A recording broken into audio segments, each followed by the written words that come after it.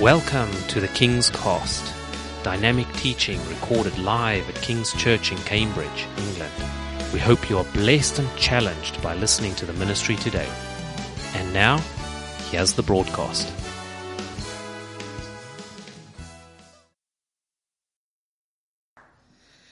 Well, morning everyone. It's good to be back at King's Church. It's been a while since I've seen Phil, and I've noticed he's lost weight. So I'm slightly jealous. About this time last year, I said to my wife that I was going to be really good and lose about 10 kilos. And it's been a year now, and I'm happy to report I've only got 15 left to go. Come on. It's progress.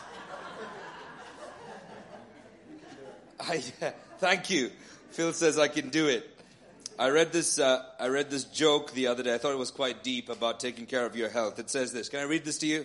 It says, the Japanese eat very little fat and suffer fewer heart attacks than the British or the Americans. The French eat a lot of fat, but they too suffer fewer heart attacks than the British or the Americans. The Japanese drink very little red wine and suffer fewer heart attacks than the British or the Americans. The Italians drink excessive amounts of red wine, but they too suffer fewer heart attacks than the British or the Americans. The Germans drink a lot of beer, eat a lot of sausages and fat, and they too suffer fewer heart attacks than the British or the Americans. So here's the conclusion. Eat what you want, drink what you want, as much as you want. Speaking English is what kills you. Come on.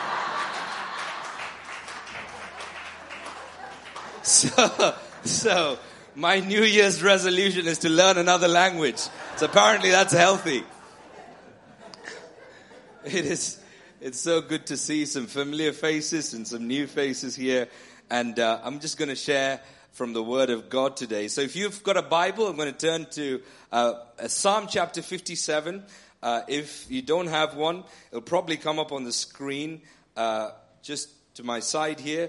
Psalm chapter 57. And we're going to work through the whole psalm and just allow God to speak to us today. That's great. If you're here with a lot of faith or little faith or no faith at all, I want to tell you God is good. And God wants to be good to you. Personally, He wants to be good to you. So I'm going to read this psalm. This is a song written by a man called David. And this song obviously has been translated into English. And I'm going to read this song. We're going to pray. And then I'd like to share from the Word of God. This is what it says. I'll read it off the screen. Have mercy on me, O God. Have mercy on me. For in you my soul takes refuge. I will take refuge in the shadow of your wings until the disaster has passed. I cry out to God Most High, to God who fulfills His purpose for me. He sends from heaven and saves me, rebuking those who hotly pursue me. God sends His love and His faithfulness.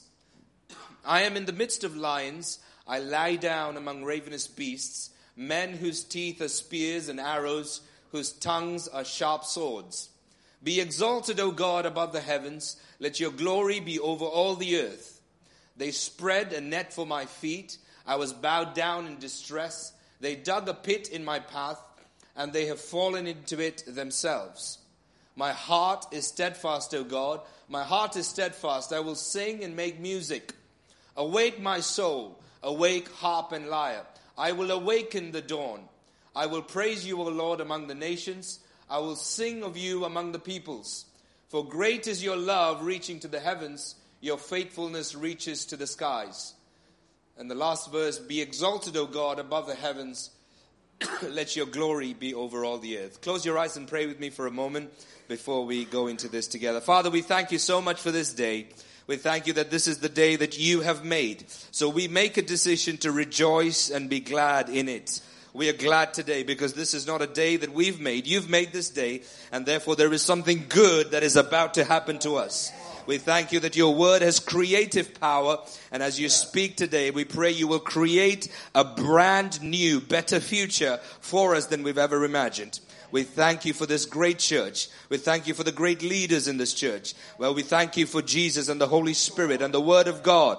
And we thank you, oh God, that our lives will never be the same again. I thank you in advance for what you're about to do. In Jesus' name, amen. I want to talk to you today from the subject, This is my fight song. This is my fight song. When David wrote this song, he was in the fight of his life. If you have a paper version of the Bible or a tablet in front of you, if you look at the psalm or the song we've just read, you'll see that above verse 1, there's a little introduction that says that David, the man who wrote this song, wrote it when he was hiding in a cave because the king of the country wanted him dead. The king of the country at that time was a man called Saul. Saul was trying to kill David. David is hiding in a cave. David is anointed to be the next king. The current king is currently jealous of the future king. And so the current king is trying to kill the future king. And they lived at a time when there was no democracy. It was a kingdom. So if the king decided something, that was it. You couldn't appeal. You couldn't go to a court. You couldn't hire a lawyer. So the king wanted David dead.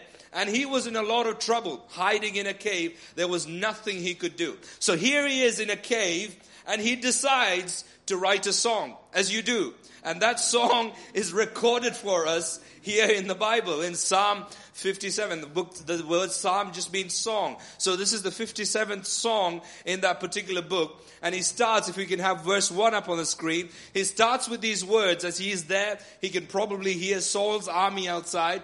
He says, "Have mercy on me, O God, have mercy on me, for in you my soul takes refuge." Now, I have a problem with this, because if I was David, that's not how I would start my song. This is how I would start my song. "Oh God, deal with that man."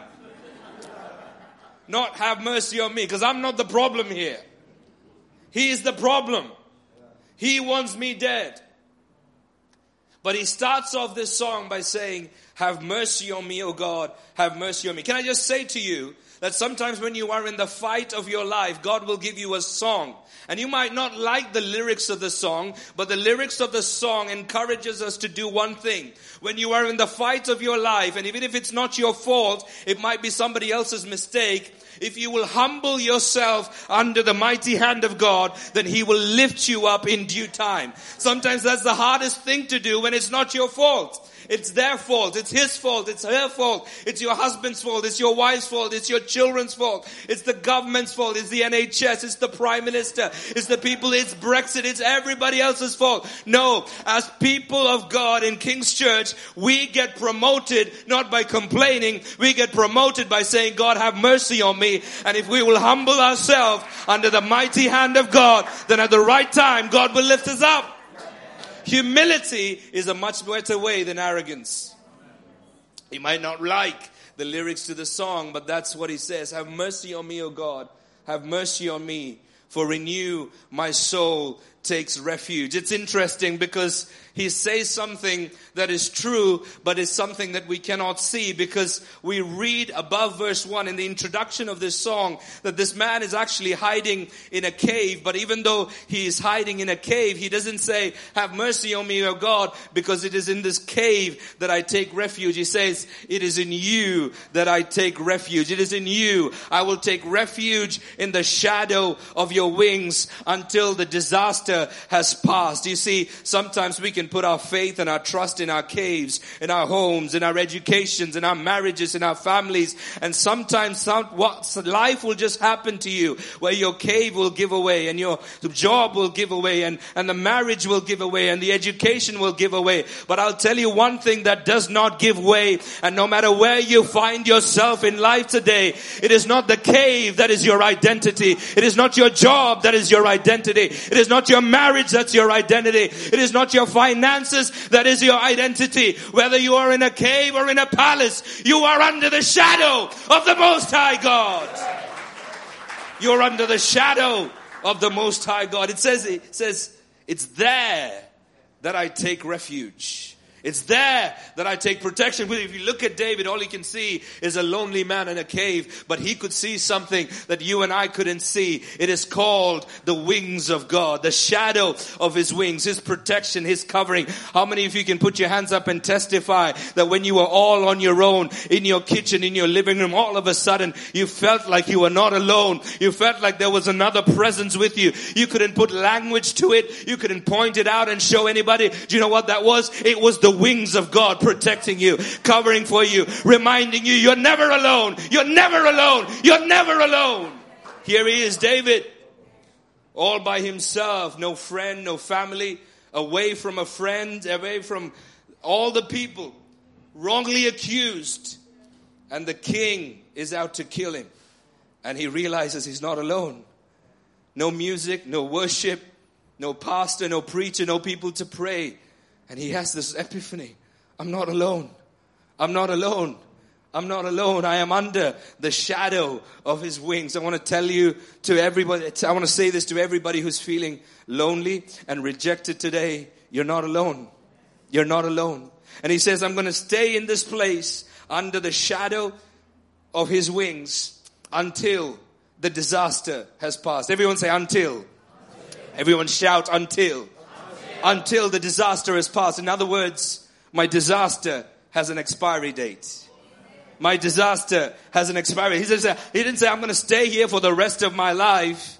He said I'm just going to stay here until the disaster has passed. You know, sometimes the enemy can come and tell you that your disaster is your permanent location. But I've come to announce to you today that your disaster is not your permanent location. Your disaster has come to pass. And it is not going to stay forever. And sooner or later you will be able to look at your disaster and say, hey, you're not in front of me anymore. You are behind me now. And for some of you, you just need to remain humble under the shadow of his wings, and one day you will stand up and say, hey, this is my story. I thought the disaster was going to be permanent, but God made it pass.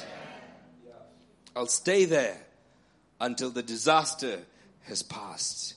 I want to say to you, King's Church, this is your fight song. When you're in the fight of your life, remember this. It's your fight song. Let's look at verse 2. He continues this song. He says, I cry out to God most high, to God who fulfills me. Didn't we have an amazing time of worship this morning? Give it up for the band who led us in worship today. And the sound and the AV team. Fantastic. He says there, I cry out to God most high. God most high. See, in the Bible, God has lots of names, but in this particular verse, David refers to God as God most high. You see, the highest person in the land at the time was the King Saul. And he's in this place and he refers to God as God most high. He realizes no matter how big and how powerful my enemy is, there is always somebody that ranks above him. He is the God, not just high, but he is the God most high. And sometimes you've just got to look at your sickness and say, hey, I know a name that is greater than your name. You've got to look at your debt and say, hey, I know a name that is greater than your name. You've got to look at your confusion and your cave and say, I know a name that is greater than your name. That is why worshiping together is important. That is why coming together as church is important. Because when we come together, one of the things we do is not that we lift up the name of our disease and our debt and our discouragement. We lift up the name of Jesus. And when we lift up the name of Jesus, we are declaring over every situation that exalts itself against our life. We look at those situations and say, hey, I know a name that is above your name. I know a name that is above this mountain. I know a name that is above this challenge. I cry out to God most high who fulfills his purpose for me. I wonder what kind of purpose that is. Because sometimes when I'm stuck in a cave with people wanting to kill me for no fault of my own, I think my purpose is stuck. I think my purpose is gone. I think my purpose is stagnating. But I've come to realize every cave has a purpose. I've come to realize that every time you're stuck in a cave and you think you're not making any progress and you're not going forward and you're not coming backwards, God is still working things out. Can I just say to you, sometimes God is at work behind the scenes more than you realize. God is orchestrating events, having conversations, setting things up in your favor more than you realize. And you've got to sometimes stay in the cave and you're not moving forward, you're not moving back, you're just stuck wondering what happened to the prophecies that was on your life, because David had a prophecy from a prophet called Samuel. He said, you're going to be the next king. There was oil poured on his head and he thought he was going to be the next king. Here he is in a cave about to be killed, and you wonder what happened to the promises of God. What do you do when your current situation looks very different from the prophecies you've received over your life? I'll tell you what to do. You focus on God Most High and you tell yourself, God is still fulfilling His purpose concerning my life. That is a prophecy for some of you who are saying, no, I'm beyond my purpose. I'm beyond the plan. I've blown it. They've blown it. She has blown it. Can I just say to you, the word of God is above any situation and any circumstance and any cave. And if God has said it, He will do it. If He has said it, you can trust Him. If He has said it, it will come to pass. It may look like you're stuck, but God is doing something. He's up to something. This is my fight song. When I'm in a cave, I tell myself, He's still working something out. I don't know what it is. I can't see it. I can't hear it. I can't confirm it. I can't show you proof for it.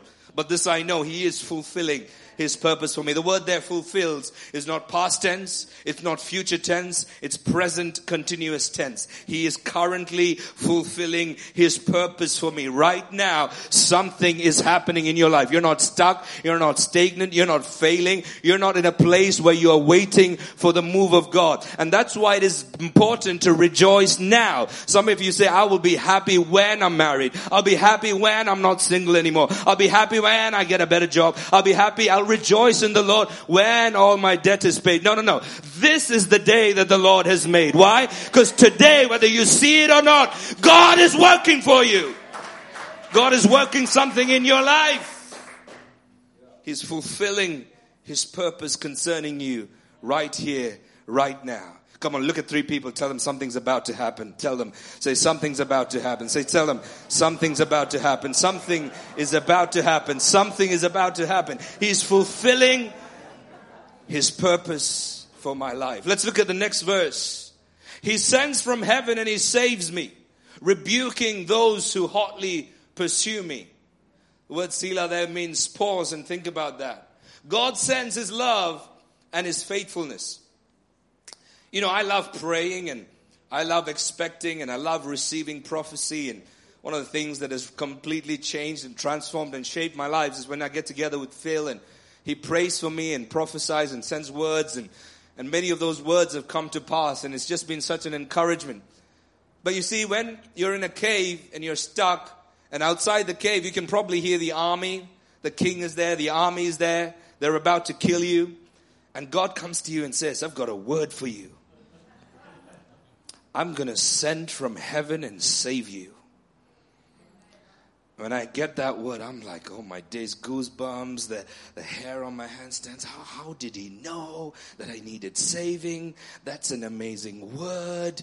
That's incredible. I go around, text 10 people, tell them how I never guess what happened today. Pastor Phil and I had coffee at Costa and he prophesied and this. It was amazing. He sends from heaven and He's going to save you. So in my mind, this is what I'm thinking.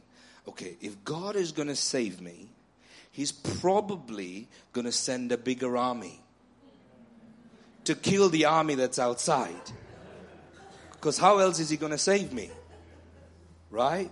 He's probably going to send a few tanks, a few AK-47s, a few muscle men. And then I come to this revelation that the thing He is sending is love and faithfulness. And I go, what? I said, God, that was not the way the prophecy was meant to be. You said you were going to save me.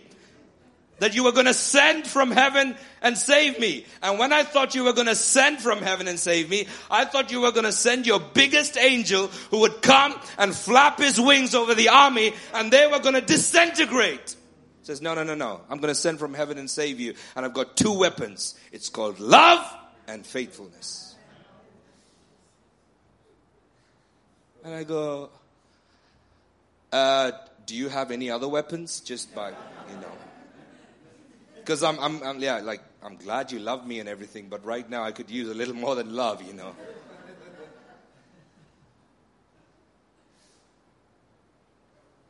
But what if love is enough?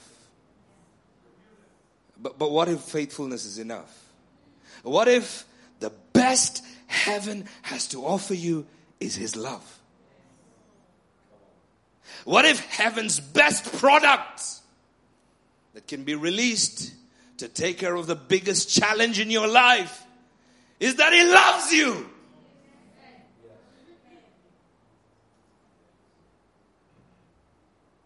He loves you.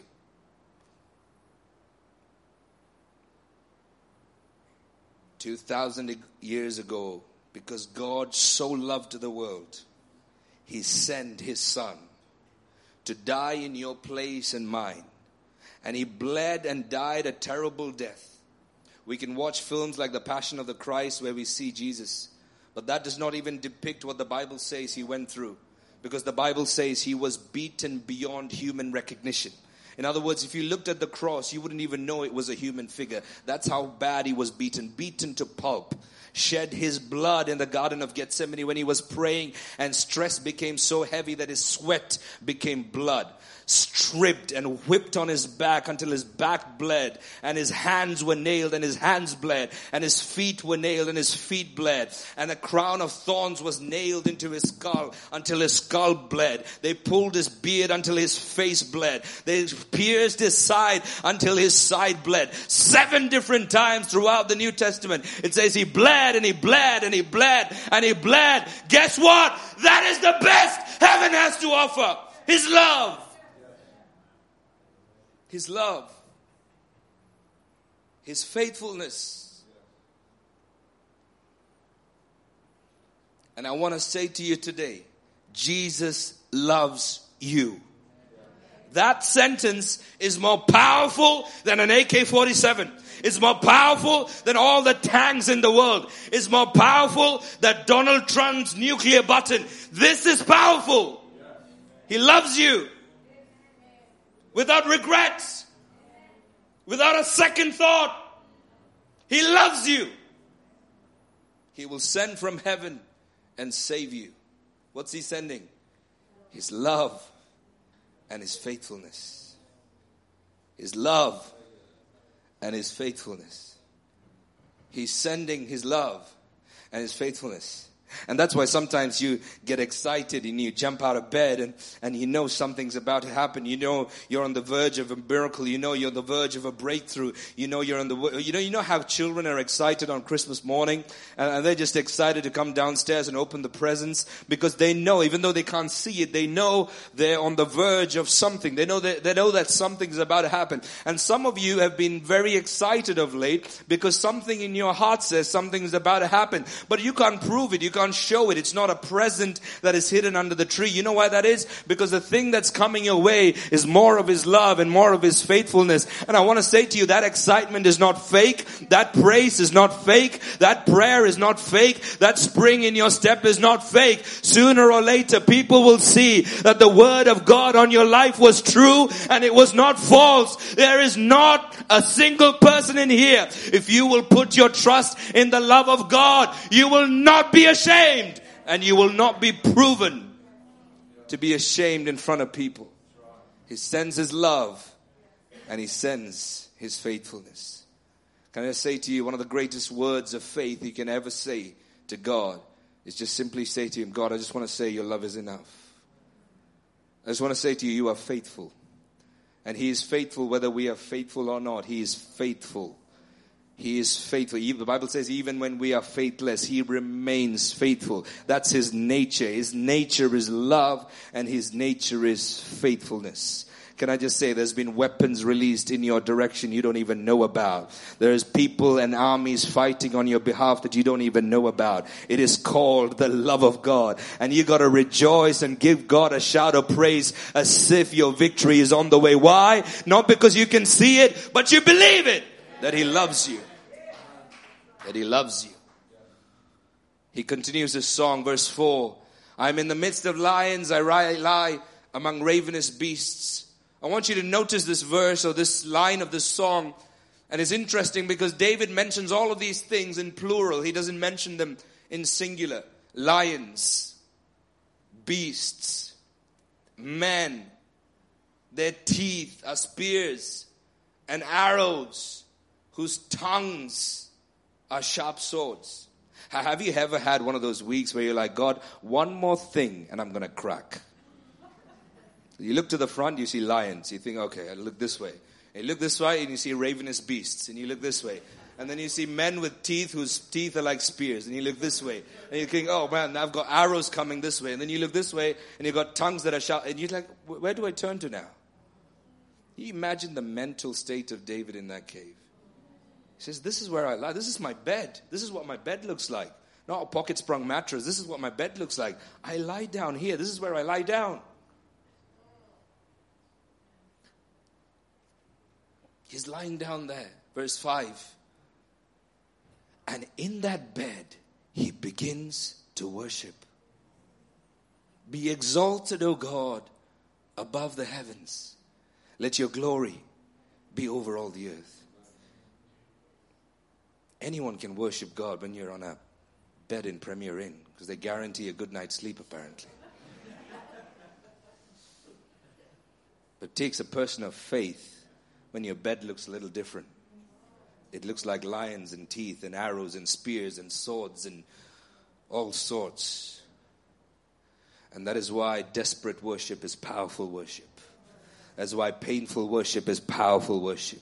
That's why worshiping when you're bleeding is powerful worship. That's why worshiping when you're doubting is powerful worship. That's why worshiping when people are against you is powerful worship. As worshiping when nothing in your world makes sense is powerful worship. That is why worshiping when everything seems to be going from bad to worse is powerful worship. And I want to say to some of you are saying, oh, well, I'll worship. I don't feel like it. They're not singing my favorite song. They're not playing my favorite instrument. The music is too loud. The music is too soft. I don't like that worship leader. We did not come here for your entertainment. We came here for your breakthrough and your deliverance. There is a promise and a prophecy on your life, and you've got to see to it the other end. So whether you feel like it or you don't, today is a good day to lift your voice and say, be exalted, O God, above the heavens. Be exalted, O God, above the earth. Let your glory be over all the earth. And I don't know what your bed looks like today. Might look like David's bed on the day. Can I just say to you, still a good day to worship. The Bible says that there's only 2 times, or the Bible refers to the fact, there's only 2 times that we're meant to worship. Number 1, when we feel like it. Number 2, when we don't feel like it. So pick one and just do it. Pick one and do it. So you're either in I feel like it or I don't feel like it. So we are united here to worship. He worships in the middle of a bed that looks ugly, that looks painful. He says, be exalted, O God, above the heavens. Let your glory be over all the earth. Can I just say to you, this is my fight song. This is your fight song. You got to fight by singing. You got to fight by praising. You got to fight. Do you know, and some of you may not get this, and some of you will know what this means. You would have had the worst day of your life. And all of a sudden, you just feel like the song rises in you. And sometimes it's in another language. Sometimes it's a song you've not thought of in years.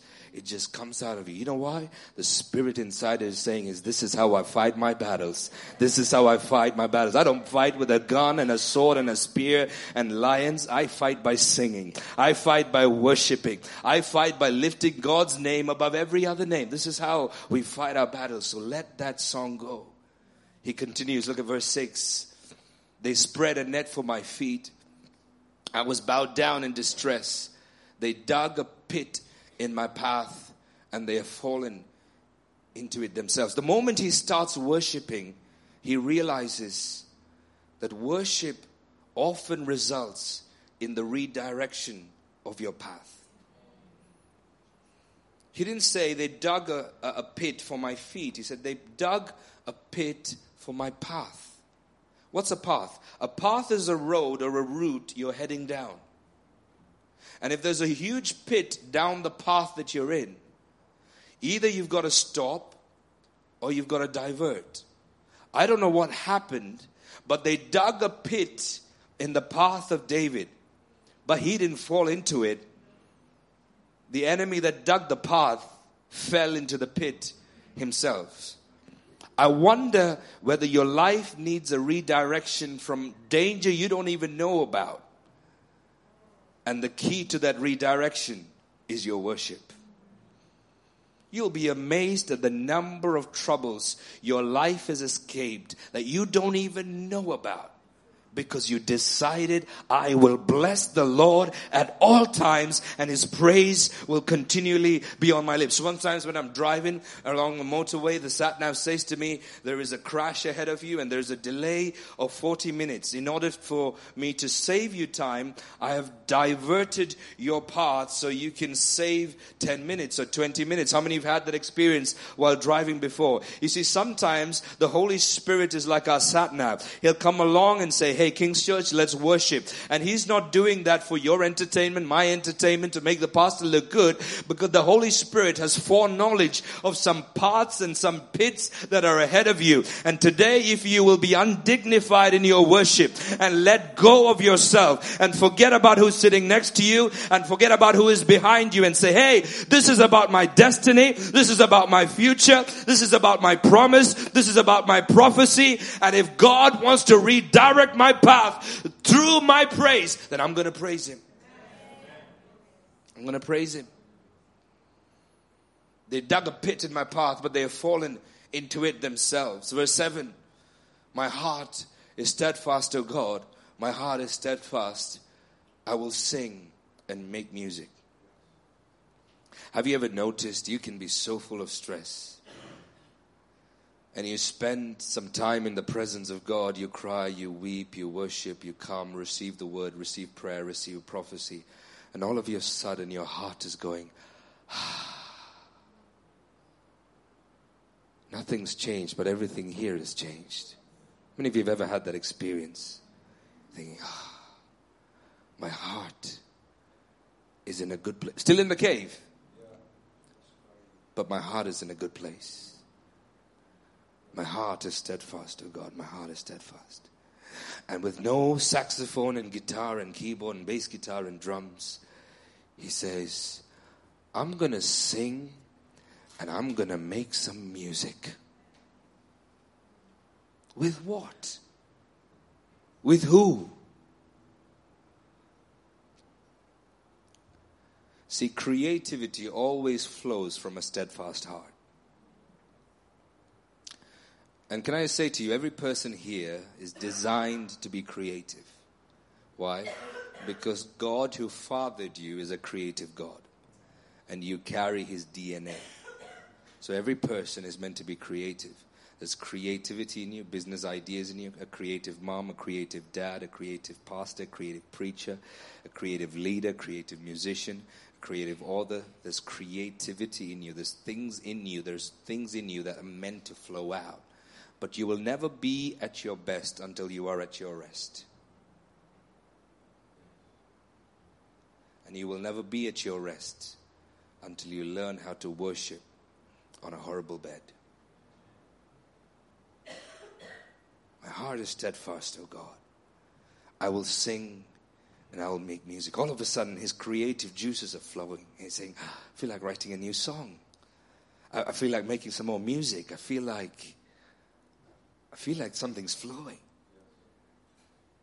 And that creativity is actually meant to help you, even scientifically, just fulfill you. Biologically, it's meant to give you a sense of worth and accomplishment and rest. And he says, I will sing and make music. Look at verse 8. He says, awake my soul, awake harp and lyre, I will awaken the dawn. This is important. I want to pause here for a moment. I want to look at these three things that are meant to wake up in your life. Number one, your soul. Number two, your atmosphere, which is your harp and lyre. Number three, your dawn. I have 2 children. My second one sleeps like a log. It's a dream. My first one hates sleep. Absolutely hates it. He's got so much energy, he's like a Duracell battery. And if there was one scientific invention that he could have had, it would be this invention where he could just press a button and make dawn to appear when he wanted. Because from about 5, sometimes earlier, 4 in the morning, he'll go, Dad, is it morning yet? It's like, no, it's not. 10 minutes later, Dad, is it morning yet? I say, it's not. He go, let me see. Jumps out of bed, opens the curtains. Says, oh. About 5 o'clock, 6 o'clock, he says, Dad, is it morning yet? I said, no, it's not. Let me see. He opens the curtains, blinds. It's almost morning. He's 5. He's been doing this from the time he could talk. He would love for it to be in his control where he chose when morning should appear. Because that's a weird concept. And David says, from a place of worship on a painful bed, he says, all of a sudden, I feel like I have the confidence to prophesy to my dawn. I feel I now have the authority to tell dawn to get up. What if your dawn is accelerated through your praise? What if you're in a dark place right now and the way to get to dawn is by God giving you the courage to prophesy to your dawn, but the courage to prophesy to your dawn will never come until you learn to praise God on a painful bed.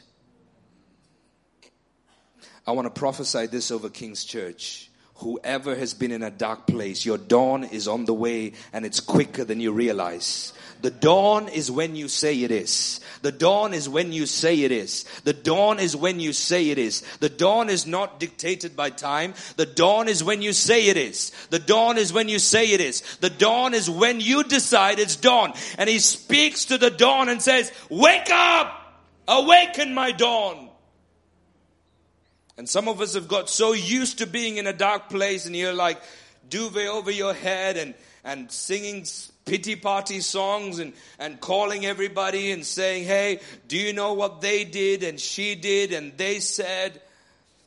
How about waking yourself up from that place and say, hey, I am sick and tired of being in a dark place. I'm sick and tired of this cave. I'm sick and tired of being sick and tired. I'm tired of being tired. After going to work, I tell people how tired I am. Come back and tell people at home how tired I am. And I wake up and I tell myself, I'm tired. I'm tired. Maybe I just need to wake up and tell the dawn to wake up. Awake my dawn. Awake my dawn. Awake my dawn. Look at 2 people around you and say, what if the dawn is now? Tell them. Say, what if the dawn is now? What if the dawn is now? What if you're not waiting for it? What if the dawn is waiting for your instruction? What if the dawn is waiting for your instructions? Secondly, he says, awake my harp and lyre.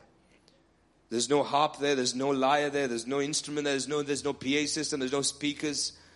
And he's prophesying to his atmosphere. Even though there's not a single musical instrument, all of a sudden he's saying, hey, my atmosphere will not be an atmosphere of fear and murmuring and complaining. Can I just say, for us people in King's Church, we've got to be better than all the news that's coming out of the BBC. Because if I wanted to watch the news, all I had to do was switch on the TV. I don't have to talk to you. And sometimes when we talk to people, all they can do is regurgitate all the bad news that's appearing all over the world. After spending half an hour with them, you're more tired and more more worn out than having run a 10-mile marathon or a 20-mile marathon. You're just going, why is it that your presence is always drained? You know why? Because all they can talk about is the bad news. What if your atmosphere was music? What if your atmosphere was faith? What if your atmosphere was worship? What if your atmosphere, even though it is dark, you begin to prophesy to your atmosphere and say, hey, guitar, wake up. Harp, wake up. Lyre, wake up. I'm sick and tired of my atmosphere being draining.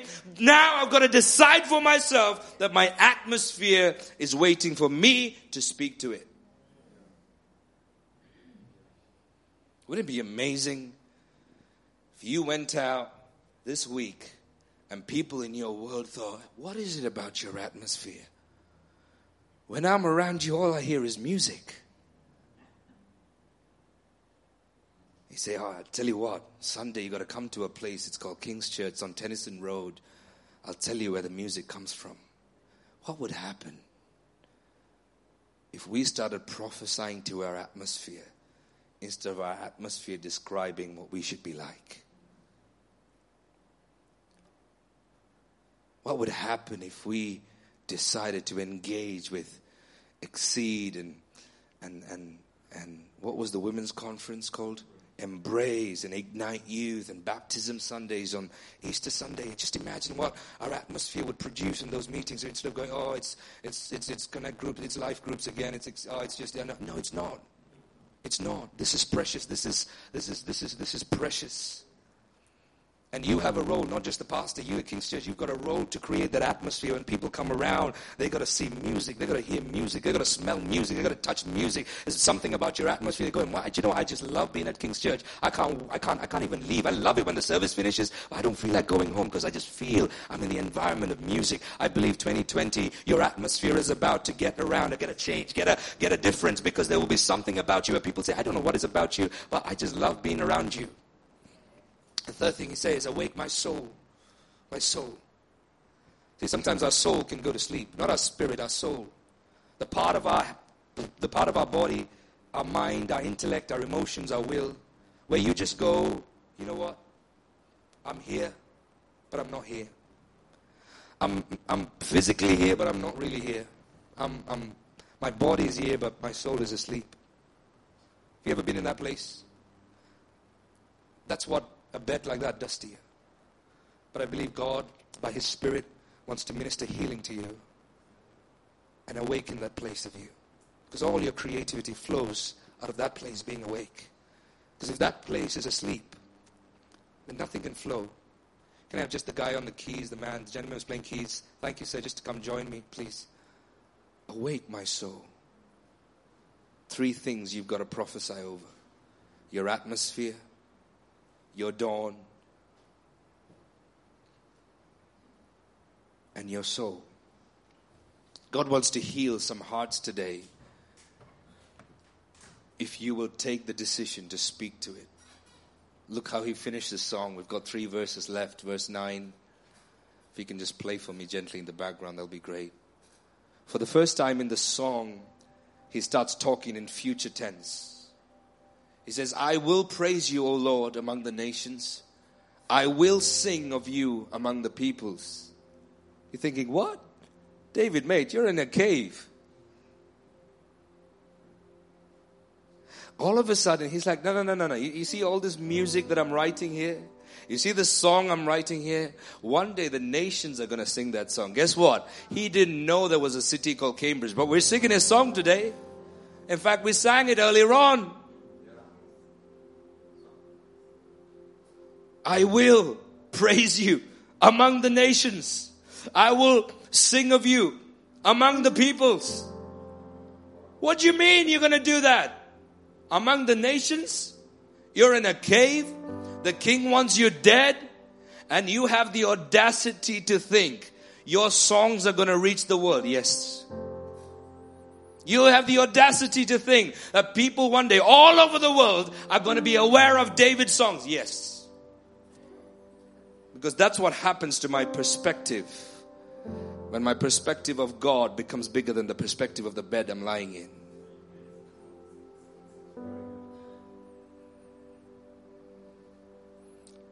I will praise you, O Lord. Among the nations, I will sing you. of you among the peoples. Dr. Tony Evans said this. He said, faith, listen to me. He said, faith is saying so, even though it is not so, in order for it to be so, because God said so. Can I say that again? Faith is saying so, even though it is not so, in order for it to be so, because God said so. And if God has told you that you will sing among the nations, sometimes you got to say so, even though it is not so, in order for it to be so, because God said so. And if God has told you that you'll get out of debt, sometimes you got to say so, even though it is not so, in order for it to be so, because God said so. Whose word will you believe? Whose words will you repeat? It says, I will praise you, O Lord, among the nations. I will sing of you among the peoples. Well, guess what? Here in Cambridge in 2020, we're singing the guy's songs. Isn't that funny? Just maybe faith works. Just maybe God is true. Maybe, just maybe, His words can be trusted. Just maybe this is not the end. Just maybe the disaster has not come to stay, it's come to pass. I will praise you, O Lord, among the nations. I will sing of you among the peoples. He was in the loneliest place of his life. His friend Jonathan wasn't with him, his dads, his brothers, hiding in his cave. And do you know what? The opposite of that became true. He became the most popular person in biblical history after Jesus. So much so that Jesus himself refers to himself as the Son of David. I want to prophesy over some of you where you've been publicly rejected. God is getting ready to publicly promote you. Where you've been publicly dishonored, God is getting ready to publicly honor you. Where all influence has been stripped off and you've been lonely, God is giving you influence greater than you will ever believe or imagine. Why? Because God said so. That's it. God said so. And you can trust Him. You can trust Him. You can trust Him. Look at the next verse. For great is your love. Remember the two weapons? For great is your love. It reaches to the heavens. And your faithfulness reaches to the skies. When I think of how big God's love is, and when I think of how huge His faithfulness is, I can say, I'm going to sing among the nations. I'm going to sing among the peoples. That's why the word for, that means verse 9 and 10 are connected. So let's read verse 9 and 10 together. Go back one verse. I will praise you, O Lord, among the nations. I will sing of you among the peoples. Why? For great is your love reaching to the heavens, and your faithfulness reaches to the skies. God's love and His faithfulness is greater than your regret, your pain, your mistake, what they did, what they didn't do, what they should have done. What the teacher said, what they could have done, but they didn't do. Hey, come on. Let go of those stories. Let's focus on another story. Great is His love. It extends to the heavens. Great is His faithfulness. It's beyond measure and compare. Focus on that story. This is your fight song. This is your fight song. This is your fight song. And he finishes off by saying the same thing he said when he was on his bed. Remember? Be exalted, O God, above the heavens. Let your glory be over all the earth. I wonder who here is ready to accelerate the dawn in their lives. Who's up for that? The dawn, the breakthrough you've been waiting for, the miracle that you've been waiting for. You're not waiting on time. Time is waiting on you. Time is waiting for your decree. Time is waiting for your command. Time is waiting for you to open your mouth and prophesy and say, hey, dawn, I know it's 3 a.m, but come now. Appear now. I decide when dawn is. I decide how my atmosphere is. And I decide whether my soul goes to sleep or whether my soul wakes up. Today I feel God wants to propel some of you into the place and the places that God has prophesied you'd be. And you have found your life in a cave which is so different to the word that came to you when Samuel came to you and said, hey, you're the next king. Oil fell from your head and you thought, wow, I've made it finally. And then life hit you and you're going, what just happened? And it's not even my fault. You can still trust Him. You can still trust Him. You can still trust Him. For a moment of concentration, privacy, close your eyes with me. Why don't you tell God that you trust Him? Why don't you be bold enough to worship Him through your pain?